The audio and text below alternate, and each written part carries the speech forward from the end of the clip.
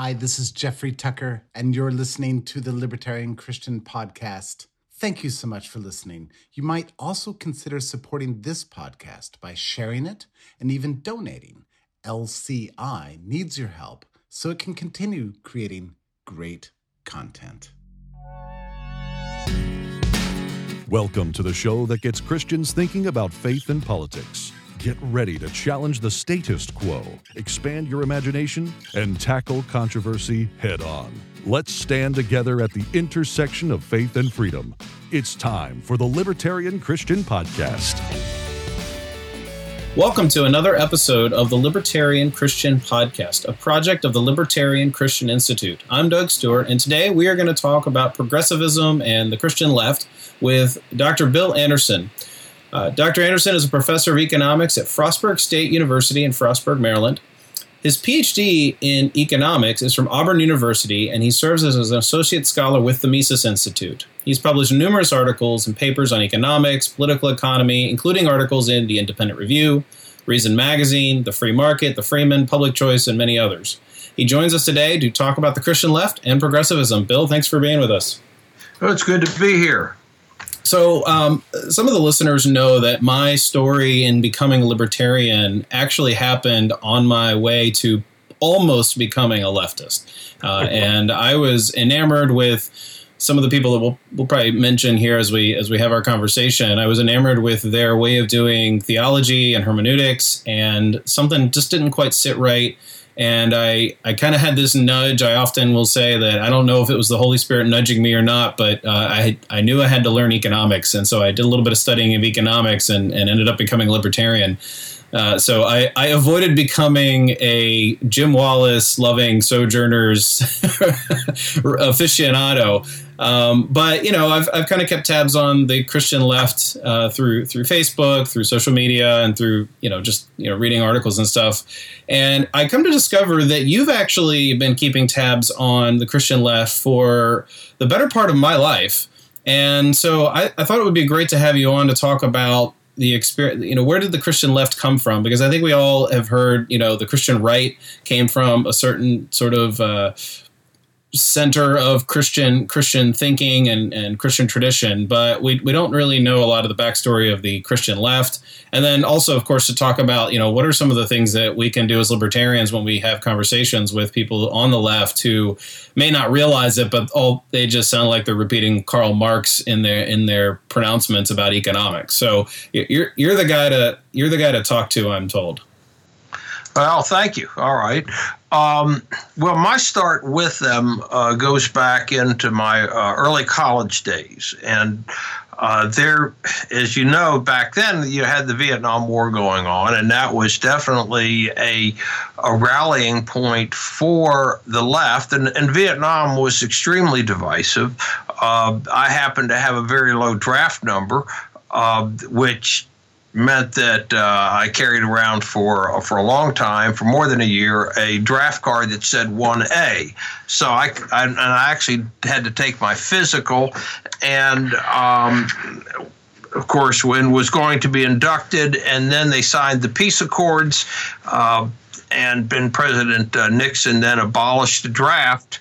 And as a result, I did not have to go to Vietnam, but certainly that was so it was a very real thing to me. And and at the time there was Jim Wallace and Wes Michelson and some others that they got together and formed a group. They were in Chicago, and they had a publication called Post American, and it was about a lot of it was about Vietnam, but also social justice. And you have to understand that at that time there was, if you had the issue with the civil rights movement, and there was a lot of movement toward leftist economics and away from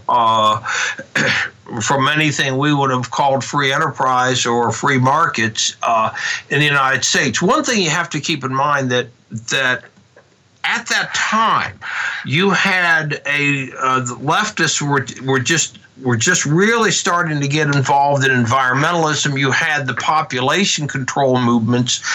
You had the view that resources were disappearing and that we were facing a real dystopian future. For example,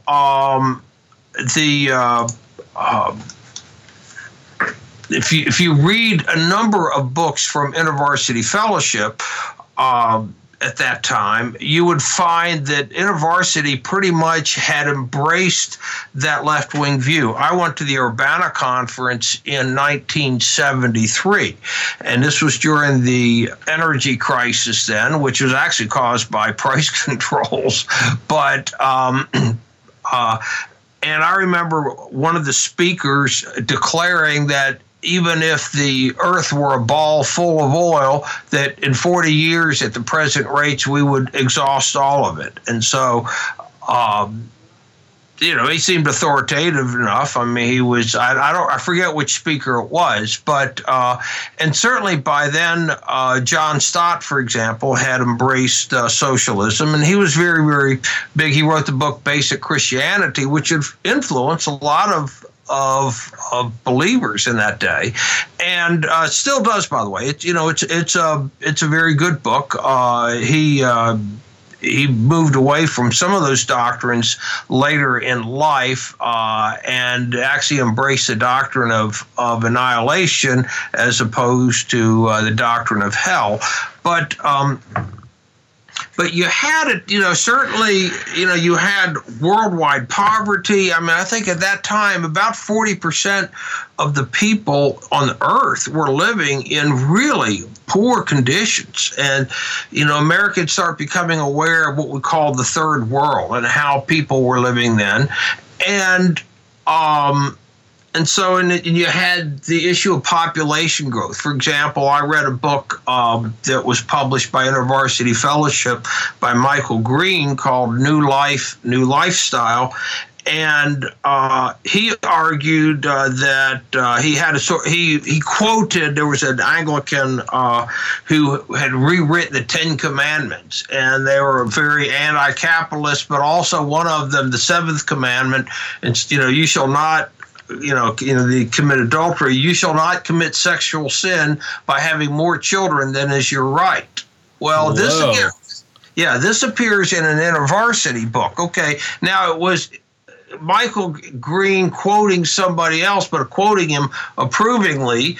This is in defense, InterVarsity. This is not InterVarsity endorsing this viewpoint, but when it appears in an InterVarsity book, it's very clear that, and they don't do any, they don't ask them, hey, are you sure about this? That you can understand this is where people were. And what they believed was that if we did not have immediate government takeover of resources, that the capitalism was going to drive us into pollution and ruin. We were going to overpopulate, have mass starvation, and the like. And so these folks embraced that viewpoint. My dad at the time taught at Covenant College and taught Bible. And one of the books that he used was Ronald Sider's Rich Christians in an Age of Hunger, the 1977 version, which I actually have here. I'm working on a paper that takes a look back at the economics of Ron Sider in 1977. And I know Sider has made changes since then, and he says he doesn't believe everything he believed back in 77, but nonetheless, that you had a whole movement. It wasn't just a few leftists. I mean, InterVarsity Fellowship with the Urbana Conference was huge, and it was, and InterVarsity was at the time theologically reformed. It was, in other words, that a lot of the stuff that came out of its press side was Calvinistic, or what we would call today Reformed. It was where actually I really embraced Reformed theology because of what I read through InterVarsity. And So you had this. You had this movement based upon people are looking out there and they're seeing a world gone mad. And, and Americans are becoming more aware of the environment. You have this, Paul Ehrlich had the population bomb. And again, people were embracing it. If you go back and read Ronald Sider's 1977 version of Rich Christians, you basically have him embracing the Paul Ehrlich, Garrett Hardin, Robert Heilbronner view of the world, and that governments have to come in. They've got this. The governments consist of people who know they have the answers, and they have to step in, because if not, these capitalists are just going to lead us all over a cliff and lead this world into nuclear war and dystopia. And the like. And if you remember, you had movies like Mad Max, that came out a little bit later, or Escape from New York, where, by now New York City is a walled off high security prison, and things like that. And so this was the general viewpoint. You also remember at the time we were having terrorist attacks all the time. You had the Black September attacks at the Olympics in 1972. You had regularly had terrorist activity. You had the 1973 Yom Kippur War in Israel. And so, again, you go back to that time. And that's one of the things I'm doing as I'm researching, going back to that time.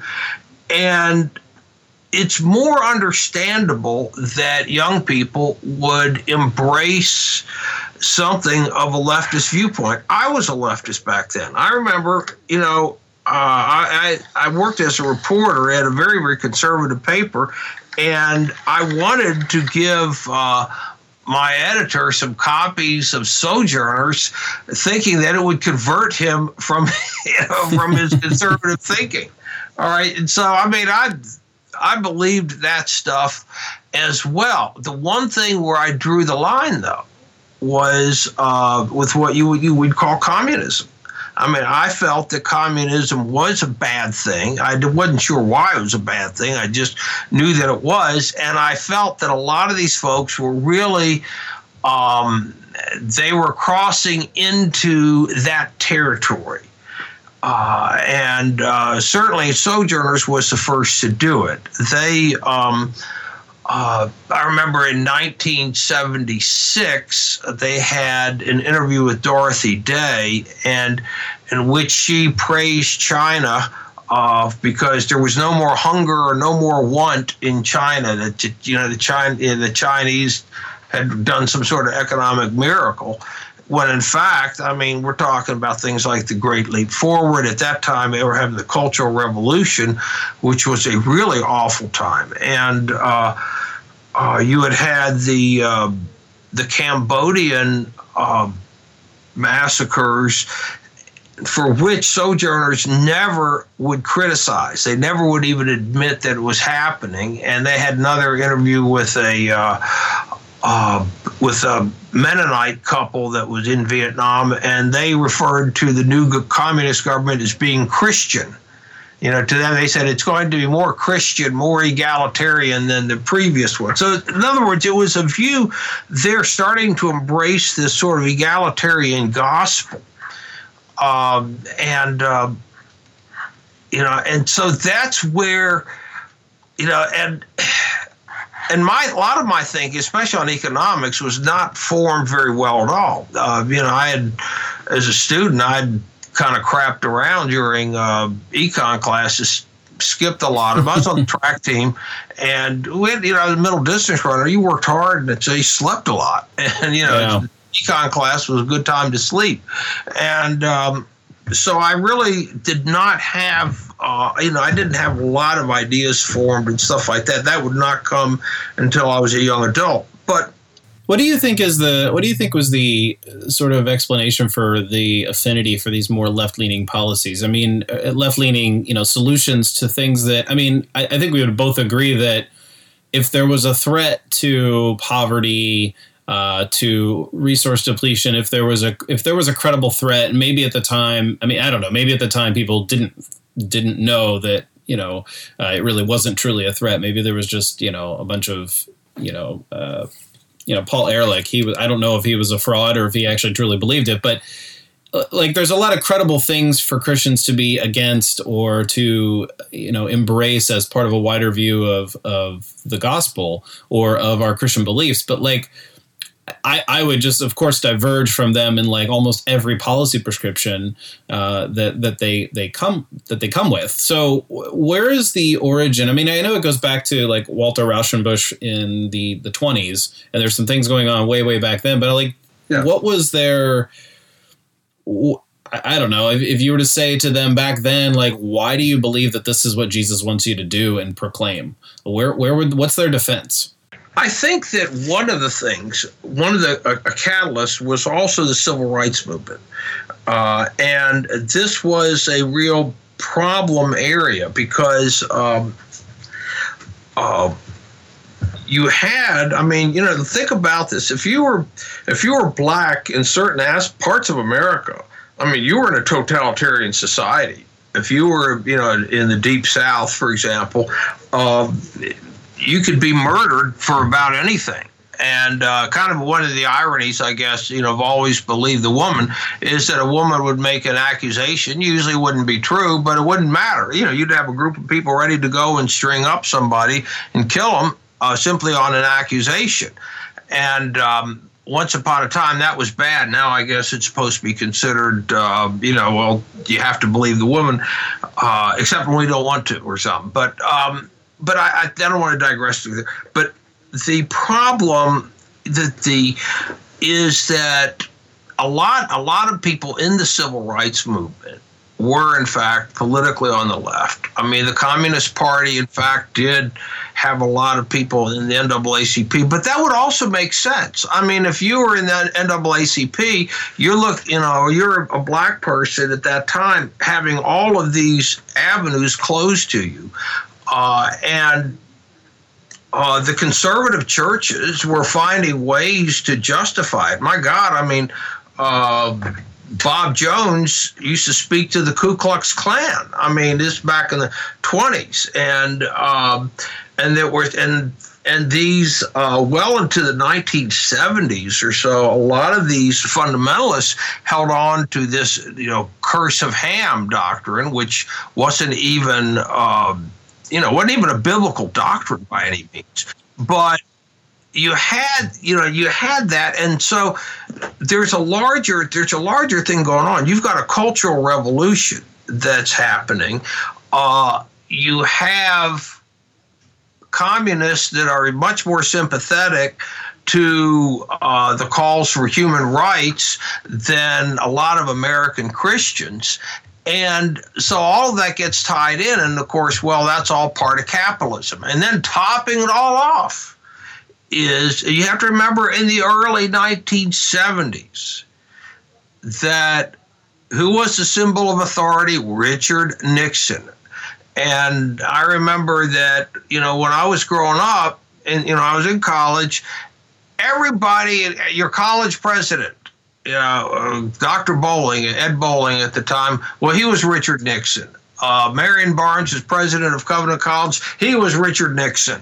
Anybody in authority was Richard Nixon. And so it tended, so you had a lot of skewed views about these things. And it was, it's got to be capitalism. Capitalism is depleting resources and the like. It was an easy thing to believe. So it's kind of the catch-all scapegoat for all the problems, even if it really was, something completely different.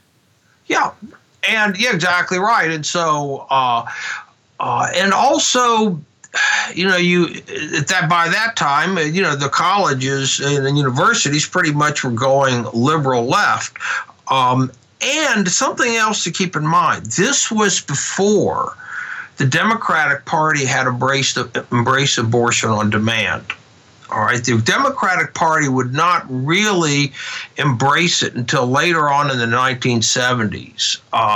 And don't forget that the Kennedys at one time were very much pro-life. Jesse Jackson was a pro-life activist. And this would actually play into things much later on. But at that time, abortion on demand was not a Democratic Party priority. Now it's their main priority. I mean, to them, that the entire purpose of the Bill of Rights is abortion on demand. And that's how it must be interpreted. Everything else, due process of law, the right to bear arms, free speech, and all that, those don't exist any longer.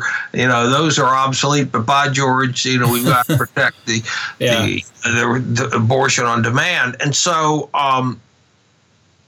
that was something else that was not really becoming an issue.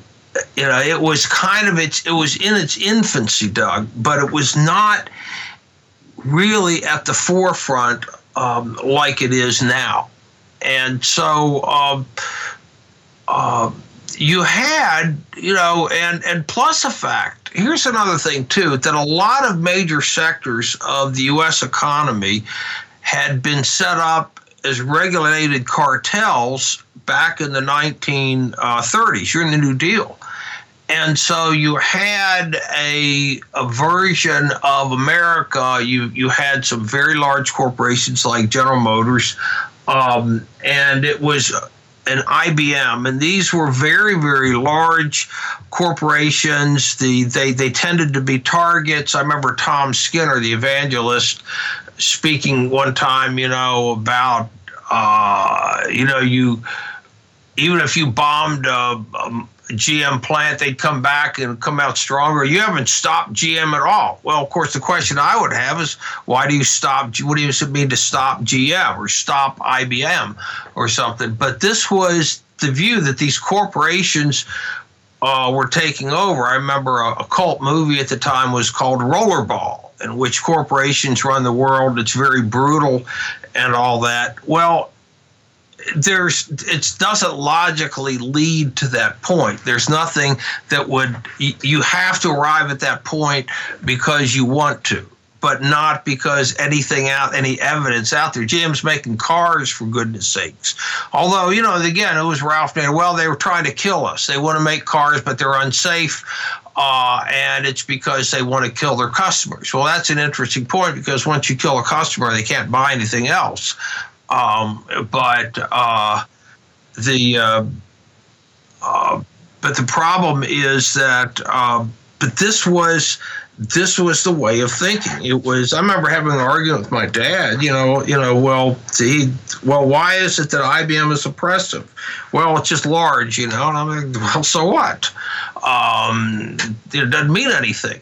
But you had also the U.S. economy by then, this model that had come up and arisen up after World War II, with all, the banking sector heavily regulated. The railroads were really deteriorating by then. They had been regulated heavily for close to a century, since 1887.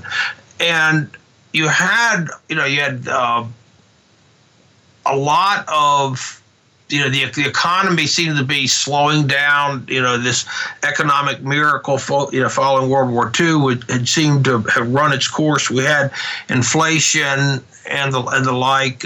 Nixon put on price controls, which gave us, of course, shortages. And so you had this view, well, this is capitalism. It's running into the ground. And and our worldview at the time was, God, this is it. I mean, this is, the world is just falling apart. The economy is falling apart. We're looking at lower and lower standards of living. Inflation is double digits and the like. And so when you're in that situation, you're looking for answers. Well, it's got to be capitalism.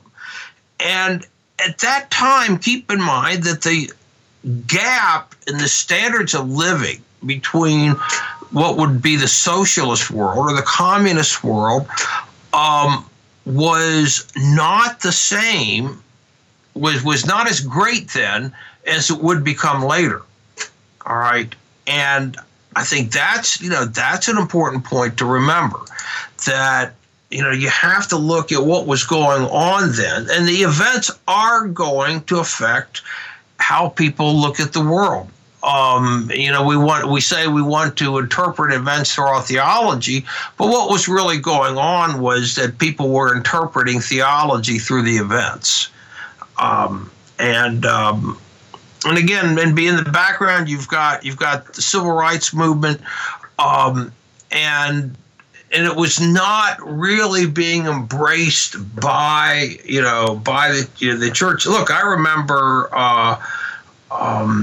my dad was working as a supply pastor for a church, Chattanooga Valley, which was in northwest Georgia, and I remember at the end of his sermon, the Sunday following the shooting of Martin Luther King, he spoke about it, and he spoke in a way that made it very, very clear that this was wrong, that it was it was murder and all that. And most of the people in the church, they were from that southern, the Christian races. They disagreed. Now, they respected my father so much that nobody got up there and said anything to him, but they were, to them, Martin Luther King was a troublemaker who got what was coming to him. And so cue the sermons on Romans 13, right? Yeah. Oh, yeah, God, yes. You had... and that was a big deal. The whole Romans 13, and you have to understand that someone like Richard Nixon was a very divisive person anyway, and he was very paranoid, and you had an economy that was regulated in a very different way. When you have a regulated, where the government is setting routes, setting prices like they did in trucking, and railroads and airlines, telecommunications, you had a standard and central monopoly. Well, the AT&T monopoly was not created by capitalism, it was created by government. It was a legal, point of the gun monopoly. And so that economy was starting to break down. And so you would expect that there were a lot of pressures on, and interestingly, that, and this is not exactly in the subject, but I have to bring it up, and that is that the Carter administration engaged in a number of deregulatory initiatives that actually would end up freeing up capital, totally changing transportation and telecommunications, and actually it helped in finance too. And Carter, interestingly, was much more of the deregulation president than Ronald Reagan ever was. I mean, look, Reagan got the endorsement of the Teamsters Union because he promised to delay trucking deregulation for 2 years. That's something that's not known very much. And I bring that up but you have to understand, in the 1970s, you've got the Cold War in full bloom. You have the stuff really starting to explode in the Middle East. Communism is seen as a viable alternative. And there was a lot of cult following. Guys like Wallace and others saw Vietnam. They saw the United States, what was going on. There was a lot of awful stuff the United States did in Vietnam, and but to them, the bad thing, the reason it was bad was not because the United States is going in necessarily and killing people. After all, they didn't have any objections to the Vietnamese and the Chinese killing lots of people. But it was bad because they were preventing a communist revolution. And there was just a lot of belief at the time that somehow communism would provide a better way of organization. Understand something, too. These folks saw capitalism as just chaotic and disorganized because there was no central person leading it. This was just how people were thinking. All right. And so, and you've got on one side the conservatives not really taking the high road on racial matters. You had some InterVarsity, for example, the 1970 conference. The keynote speaker was Tom Skinner. And a lot of the conference was aimed at racial reconciliation and the like. And it was, I did not go. I was a senior in high school at the time, but I remember being at Wheaton College on New Year's Eve for a basketball game and met somebody who had just come back from there. He's talking how great it was. And I remember reading some of the literature, things that came out of that. So, I mean, you've got just a whole jumble of things going on. Mm-hmm. But the belief was this, and it wasn't just guys like Wallace. I mean, a lot of people had this belief that capitalism was running its course, that it was exploding in pollution and in a lot, and it was exploiting everything. Yeah, or imploding, resource depletion, the whole 9 yards. And so this was the view, the worldview at that time, and so I think that you have to you've got to understand how people were thinking, and so and guys like Wallace are asking, they're going in, living in parts of Chicago that are you have poor people, black people, and the like, and you could see, they're not going to get a fair shake. You could see how the police would treat them. You would see how the kinds of conditions that they lived in and the like, and so. I mean, I can very much understand and sympathize with how they were, with how things were. All right, and and looking at this and saying it shouldn't be like this. There's nothing wrong with that. The problem, of course, is when you say, okay, now what we're going to do, we're going to embrace an economic and social model in which the state is all powerful. And somehow we're going to put good people in government, and the good people are going to direct resources in the way that they should go. And that's okay. And it probably didn't help that the Christian right, if you will, was not as adamantly against cronyism. They were at least giving lip service to capitalism, but the capitalism they were giving lip service to was that which was probably rightfully something we should oppose. Corporatism and the like. What did the fall of communism do to the? I think it was 1989, right? The wall came down. What did that do to the thrust of the argument by people like Jim Wallace and others on the left? I mean, they obviously they couldn't just overnight see, well, we should just change our views because that failed. That's not what happened. No, and in fact, they didn't. How did Sojourners cover? Do you remember how they covered the fall? I do not know. I cannot say. What I can tell you is that a lot of them, and this is, I will tell you, for example, like the Marxist left in this country covered it in a way of saying what these people really want is true socialism. For example, when you had the massacre at Tiananmen Square in China in 1989, and we forget that event happened as well. the left would say, well, look, all these students, they're singing the Internationale. All they want is true socialism, that the government is moving towards capitalism, but the students don't want that.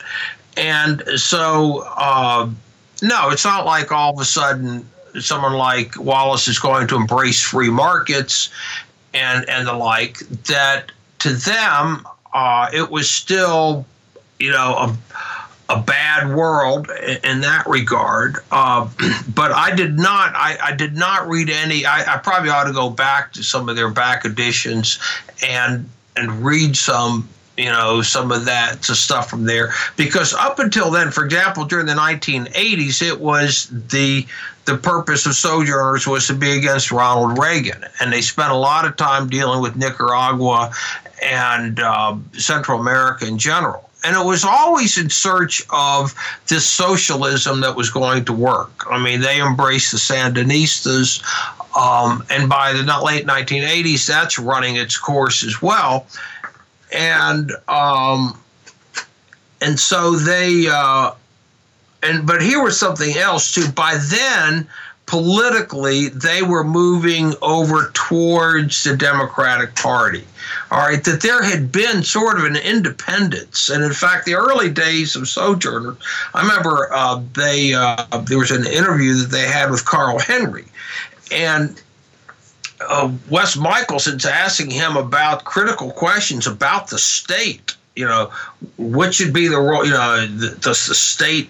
The state as an oppressor, and it was very, very interesting that it was not partisan back then. It's not. I mean, it's very partisan now, but this was back when these guys were still living off, some ungodly small sum of money. This is before Jim Wallace's salary became over $200,000 and the like, and before guys like George Soros were funneling money to them.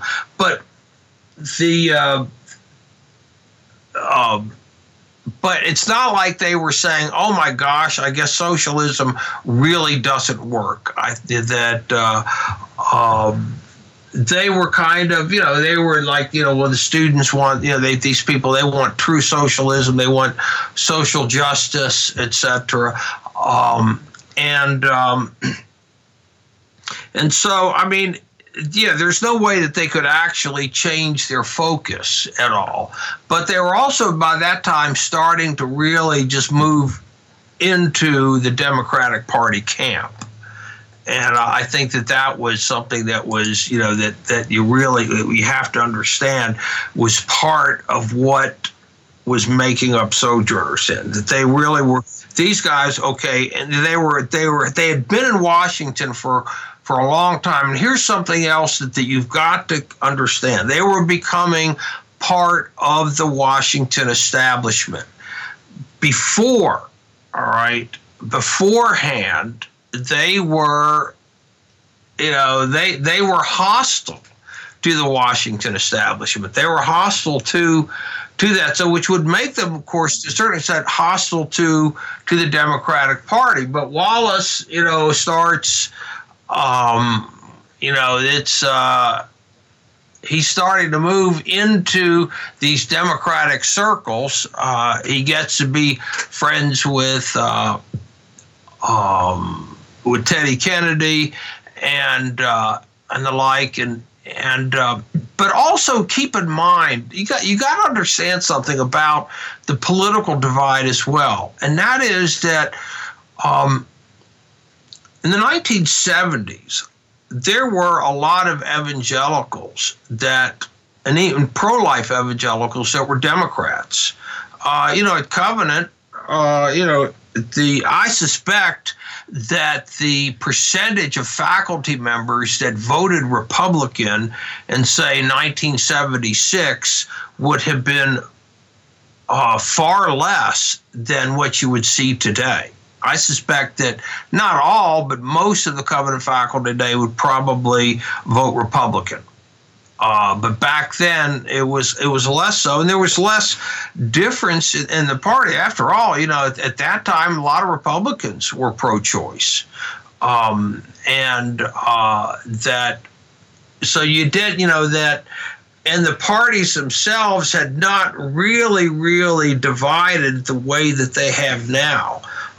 It's a lot more. It's a lot more divided now than it used to be then. Hey folks, if you love listening to our podcast, you may want to check out our monthly webinars. Every month we have a different speaker take a deeper dive into topics relevant to libertarian Christians. If you've missed some of our webinars so far, well, don't worry, you can still download them. Visit our website at libertarianchristians.com/events. And now let's get back to the show.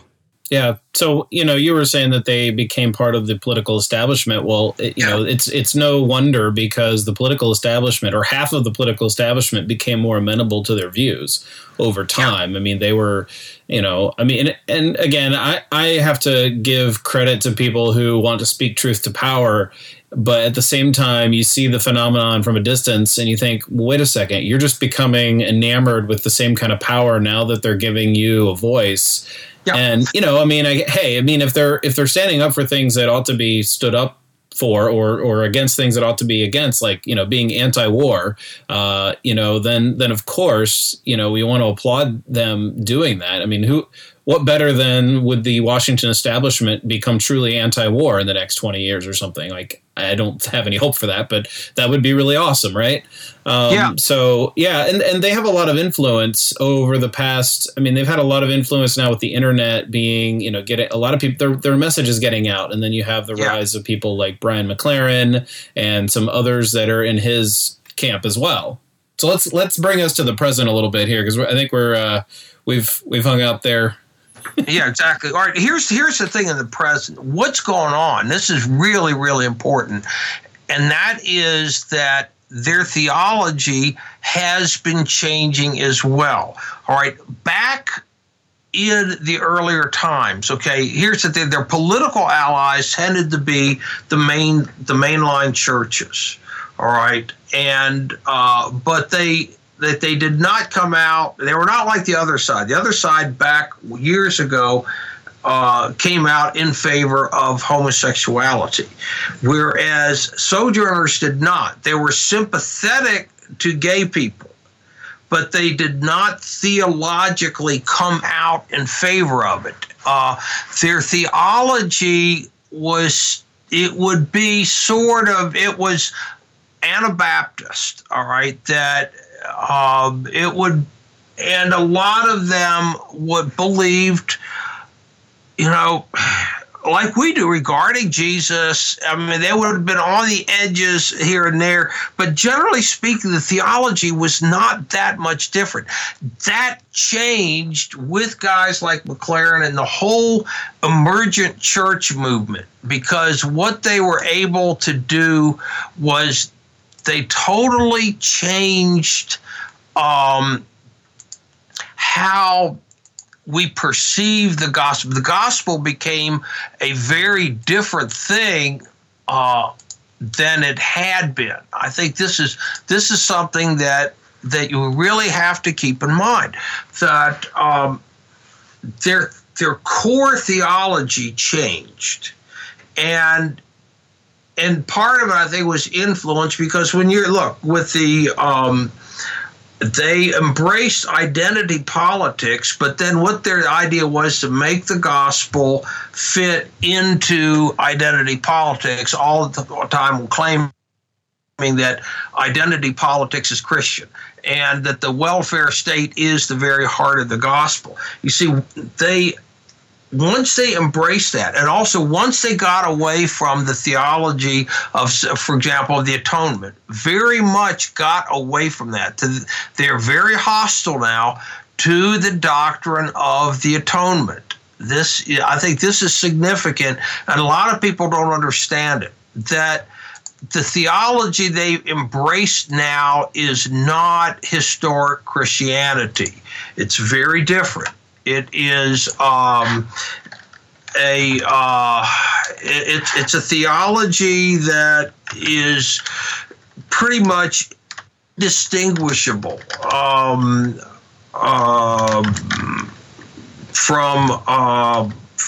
the mainline churches. It's you can call it liberal theology or whatever, but I think that's something that and here's, they're calling themselves evangelicals, but they're really not anymore. Back years ago, basically they were evangelicals and believed in, had beliefs in social justice, believed the state should be involved. I mean, look, if you read Rich Christian's 1977,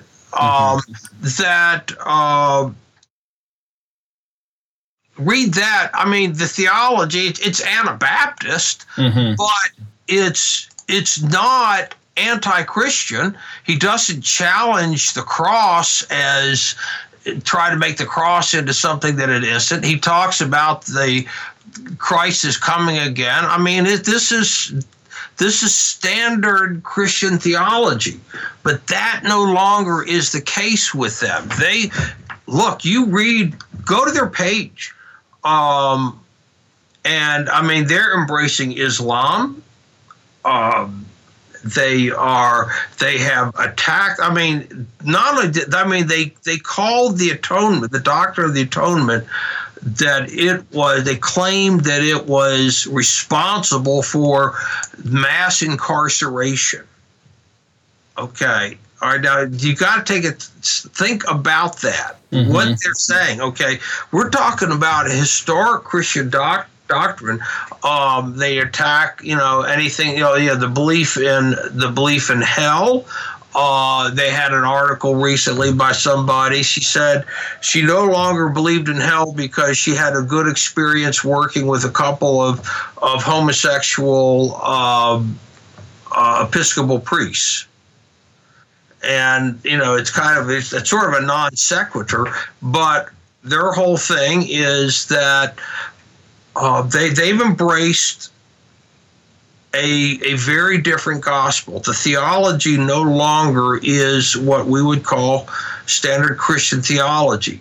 It's basically holds to a lower view of Scripture and the high view of Jesus. And that And you remember the Babylon Bee several months ago had a satire article saying, well, Jesus wasn't against felony home invasion, so a felony home invasion must be okay because Jesus didn't speak out against it. Yeah, they get a lot of things right. Yeah, in terms of commentary, their satire is really on point.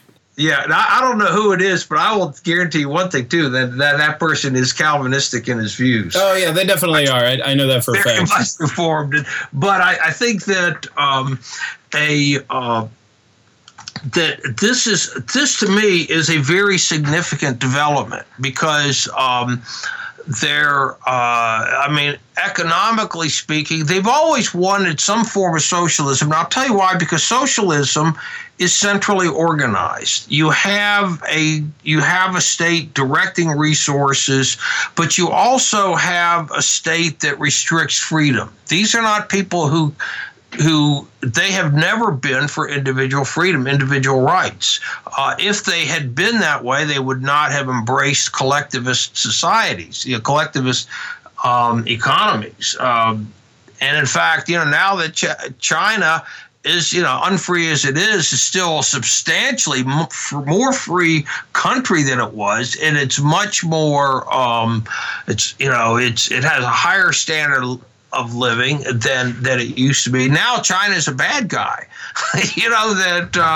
Russia is now a bad guy. Now that Russia isn't communist anymore, they feel perfectly free, to rip on, on Russia and to go after, to be, angry at China or whatnot. But, and I suspect probably Vietnam too. I mean, Vietnam has been moving away from that for years. It's becoming a kind of a neat little country, and I wish we hadn't bombed it so badly. It might have been a neat little country a while back. But,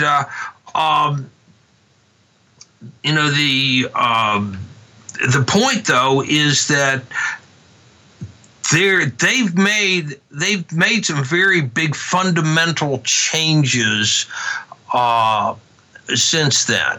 And it's basically squarely in the Democratic Party. They've embraced the sexual revolution. What they say is that because Jesus did not speak out against the sexual revolution, that the sexual revolution must be okay, and that and they're also embracing a form of universalism.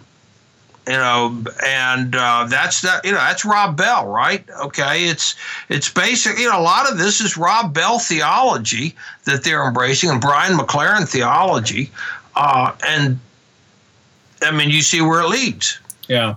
So in a couple of the remaining minutes that we have here, I wanted to kind of ask you, because you do economics, and I have often in conversations with people on the left or the Christian left, I could engage them on the theological problems, that some of which you mentioned here, and kind of go at it on that level. But it's probably, when it comes to like talking politics with them, it's often, helpful. I've found it helpful to just engage them on the assumptions they have about how the economy works, what actually it does. So I just have a handful of, items here that, and get your quick response on. What do you think accounts for their it seems like they really kind of espouse a Marxism of sorts, their outlook on the economy. I mean, I read Walter Brueggemann talking about speaking truth to power and social politics in the Old Testament, and he immediately talks about surplus value being exploited by the workers.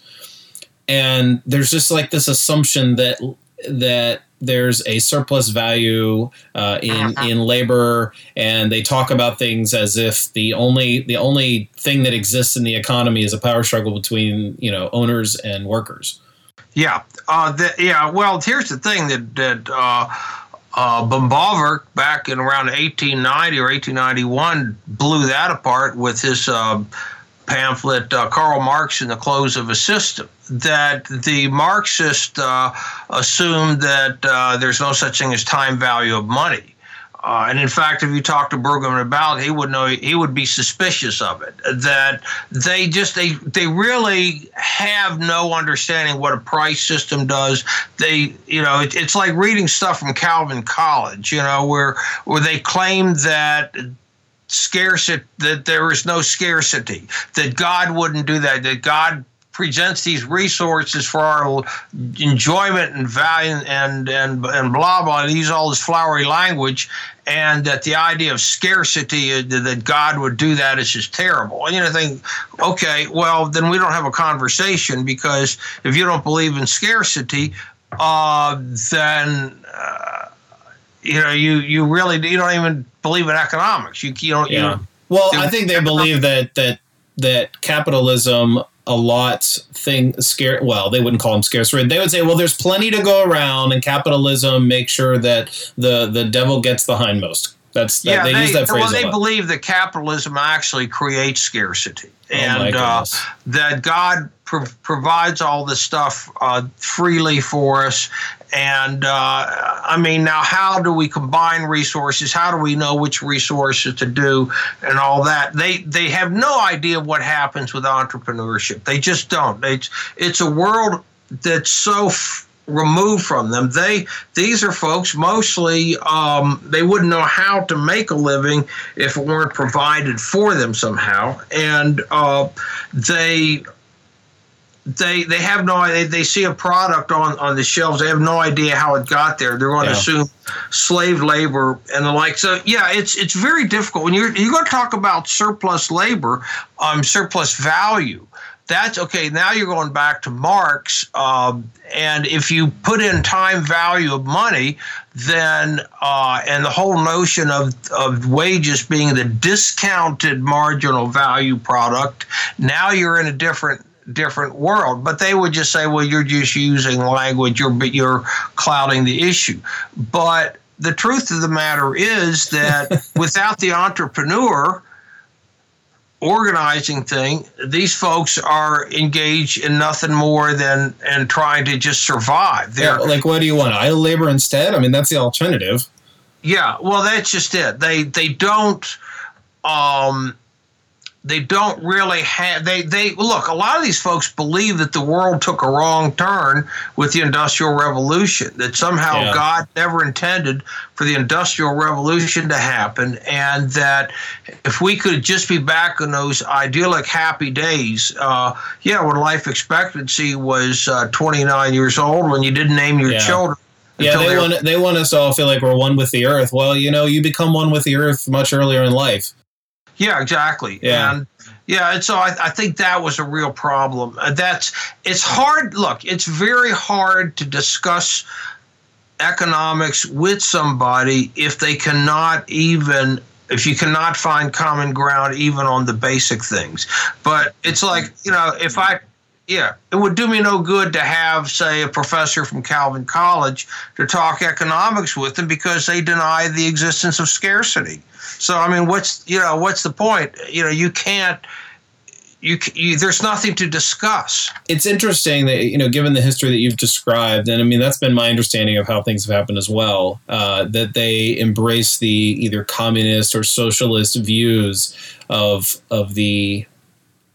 those other countries in the 70s and 80s that had yet to fall. Yet today, people on the left are not very happy when we call them socialists, because we almost refuse to call them by what they want to be called, which is a democratic socialist. And we're like, well, we just call them socialists, and they get all upset when we're like, well, we're not socialists, we're democratic socialists. Like adding that qualifier means something, but like their history is very much about embracing a socialist outlook. Yeah, I agree with you. I mean, democratic socialism, just being something democratic just means majority view for things. And, the old adage of democracy, is two wolves and a sheep voting on what to have for lunch. Yeah. And so that's, their view is somehow if everything is done with a majority vote, that somehow makes it moral and legitimate. That's a whole, it's like God ordained. Yeah, I mean, you could look at the lynchings in the Deep South as a form of democracy. That's what they were. It might be lawless, but hey, it was they had the vote, right? Yeah. They were voting to kill somebody, and always believe the woman. Now, there's, like I said, there's other stuff we haven't gotten into. I think that would take a long time, and that involves the. I'm trying to think how best to put it. That when you're getting into progressivism itself, they refer to themselves proudly as progressivists. Well, if you get into the views of progressives, the people who started the movement more than a century ago, you find that they're racist. Have you ever seen Jim Wallace, for example, be willing to address the racial and social views of Margaret Sanger? No, not at all. Not at all. And do you understand that a lot of the economic reforms that you tout, such as, high minimum wages, were proposed precisely to make sure that black people would not be able to work at all, or that would push them onto the outside, rungs of society? That a lot of these economic doctrines that they embrace were in fact created for racist purposes. And now I'm even go far as saying if you don't embrace them, so if you don't embrace the racism of a century ago, you're a racist. Yeah. Now, explain that to me, please. Yeah. Well, I mean, we recently had Deirdre McCluskey on, and she kind of made this comment as a little jab about progressive. She's like, well, if they want to use that term, if they want to be associated with forced sterilization, then let them go for it. But that's not what she wants to be associated with. No, exactly right. A lot of people don't realize the illiberal origins of their movement. So I have one more question for you, and that has to do with something that I'm baffled by, that when I became a libertarian, the theology of people like Jim Wallis, and I don't want to say him in particular because I really didn't follow him. I don't want to make it sound like that at all because I didn't. Yeah. But the people that look up to him, people he looked up to, and that kind of thing, they talked a lot about peace and stemming from their Anabaptist influences. And that's something that even as a libertarian, I would embrace an ethic of peace, especially when it comes to foreign policy. And I often wonder why the left kind of snubs libertarians, even though on an incredibly major issue, which is the death of people, they won't give us the light of day in terms of having a conversation. Like there was the joke when Trump came back into the White House. It was a joke when Trump came into the White House that when the anti-war left showed up, the libertarians were like, "Welcome back." Yeah. Like, they're not. Are they really anti-war? I mean, what's your analysis of that phenomenon? Well, they're anti the United States. They're anti-capitalist nations invading other countries. All right. They're against that. It's, the politics of it. They would not be, for example, they would not have been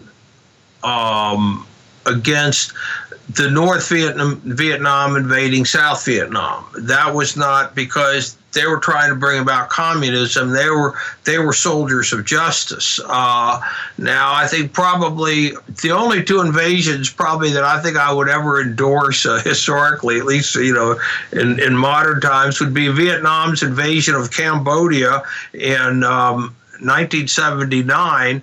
And Tanzania's invasion of Uganda when Idi Amin was president. I think Julius Nyerere had his fill of him, and so he said, "That's it. We're invading." But and those actually made things better. In fact, the Vietnamese, they were the ones that were they were the first ones to see the handiwork of the Khmer Rouge, and they were just utterly shocked. And understand something, that they had a regime of summary executions, imprisonment, and all that, but they were stunned to see. It's kind of like I think the Soviet soldiers, when they come to Auschwitz, they're absolutely stunned at what they saw.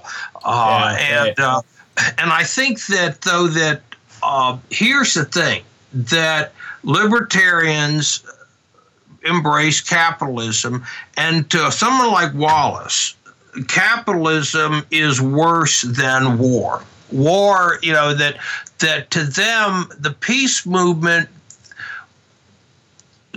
it was a means to an end. The end is socialism. I don't know if you ever read, there's an article I wrote a couple years back called The End of Socialist is Socialism. That it's not about prosperity or a better society. Right. It's socialism. And what you have with these guys is that socialism is the end. And so if being anti-war is a means to that end, why then it's worth it. But if being anti-war means that capitalism will be more free to practice whatever, why that's bad. And so that's, look, and plus the fact that their partisanship, they did not go after Obama for what he did in Libya. What Obama and Hillary Clinton did in Libya was just frightfully awful. It was a smaller scale than what the Americans did in Iraq, which is pretty awful. But nonetheless, if you take away the sheer numbers, the scale, but if you look at what happened, it was just as bad. All right, it was just as wicked, and and if you remember Hillary Clinton's crack, about the murder of Gaddafi, well, we saw he died. That was a laugh line to a bunch of Democrats.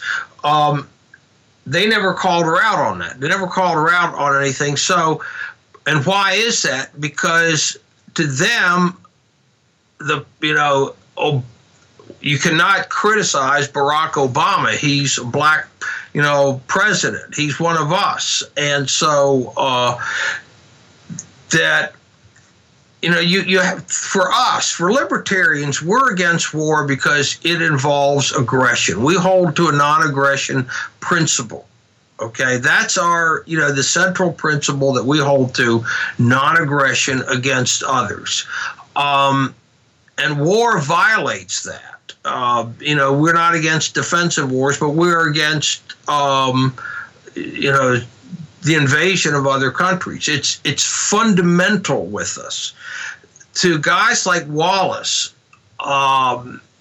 war is a means to an end. And it's about socialism. The end is socialism, not a free society, a socialist society. And whatever is, so if an anti-war movement will help bring that about, good. If the anti-war movement does not bring it about, why then you don't become, you find a way to justify it or you ignore it. And I think that's something that's important. These guys, we're not dealing with honest people anymore. I mean, when Jim Wallace openly lied about receiving money from George Soros back when Marvin Olasky called him, he said that Marvin Olasky lies for a living. All right. Think about that. That's not just saying, hey, I didn't get money, he's mistaken. It is Marvin Olasky lies for a living. And while Wallace knew that Olasky was telling the truth. And my point is that Wallace, at that moment, even though he apologized, he should have been totally shut out of every, like Christianity Today or any other group. They should have just said, okay, we are done with you. There is no statute of limitations on what you did.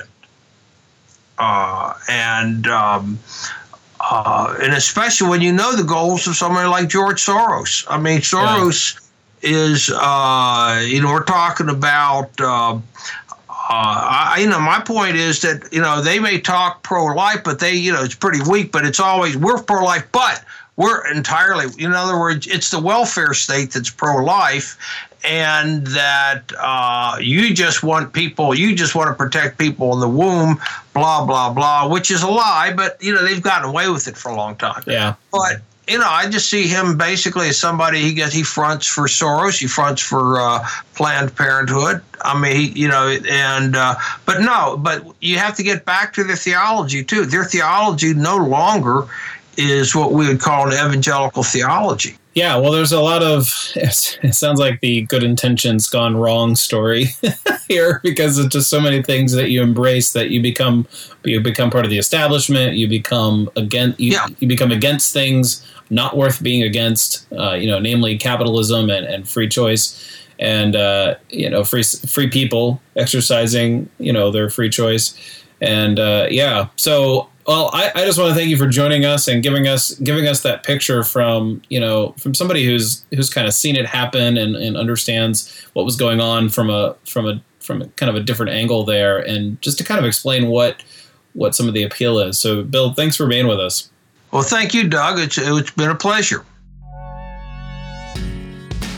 Thank you for listening to another episode of the Libertarian Christian Podcast. If you liked today's episode, we encourage you to rate us on Apple Podcasts to help expand our audience. If you want to reach out to us, email us at podcast@libertarianchristians.com.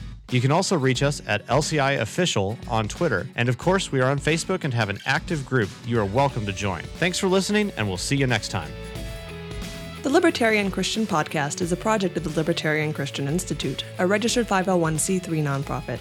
The audio engineers were Doug Stewart and Jason Rink, and voiceovers were by Matthew Bellis and Caitlin Horn. If you'd like to find out more about the LCI, please visit us on the web at www.libertarianchristians.com.